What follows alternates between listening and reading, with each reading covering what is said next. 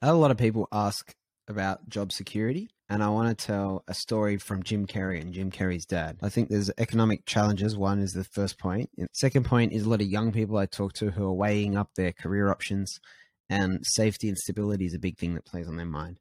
So let's dive into this example, right? So you've probably seen it, but Jim Carrey tells a story about his dad, and his dad could have been a comedian. He says he thought it wasn't the safe route, whatever. And he decided in the end to actually become an accountant because that was a safer, more secure, more straightforward profession. Most of us would think the same, except years later, Jim Carrey's dad lost his job when Carrey was 12, and their family fell on hard times, and he had to live out of a van for a while, which is very confronting. I would not survive. He has this powerful line looking at his dad's life. He says, "You can fail at your plan B, so you might as well take a shot at doing what you love." When I share my story, I always talk about my 3 dead years at university when I was taking a plan B because my dream was to be a filmmaker, actor, writer. And I find myself coming back to a lot of that in my stuff. I make videos and podcast episodes like this right all the time. So it's interesting, like that calling maybe never really leaves you. And I think if you know what it is, that's actually your biggest signal.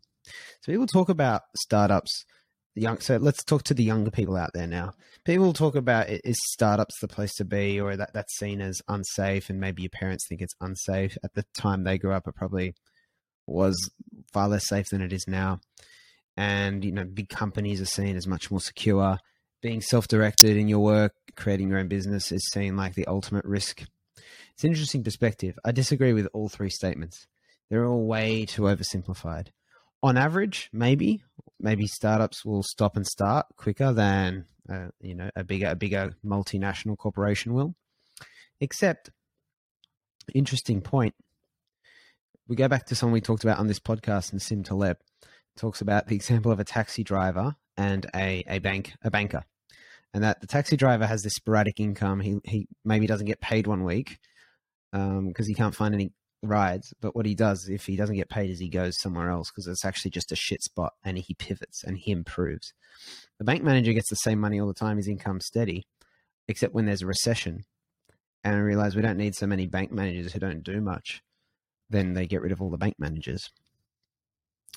Now, first point, when you think about the money side of things, the risk is always proportionate to the reward. So yes, you can go work at a big company, and that might be great for you.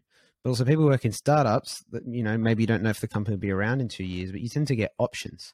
So you tend to be able to buy options in the startup you're working for and actually have shares if you choose to buy them later. You get the choice. And that can be an upside, whereas you don't tend to get that with owning bigger shares early, getting in early in a big company. But even if you're at a big company, a startup, or you're self-employed, in all situations, there's only one thing you really need to focus on, and that's don't be a commodity. Don't be a commodity, which means don't just be a sheep. If they need to cut 20% of the sheep, then you're just luck. It's just luck whether you get cut or not.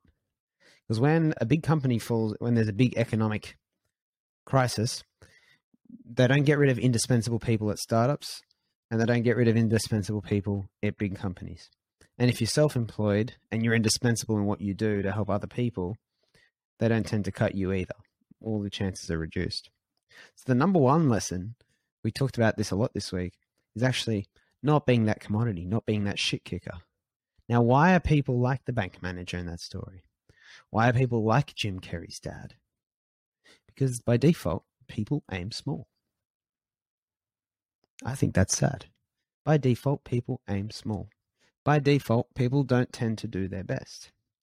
By default, we as people, can't blame us, but we seek what is easy.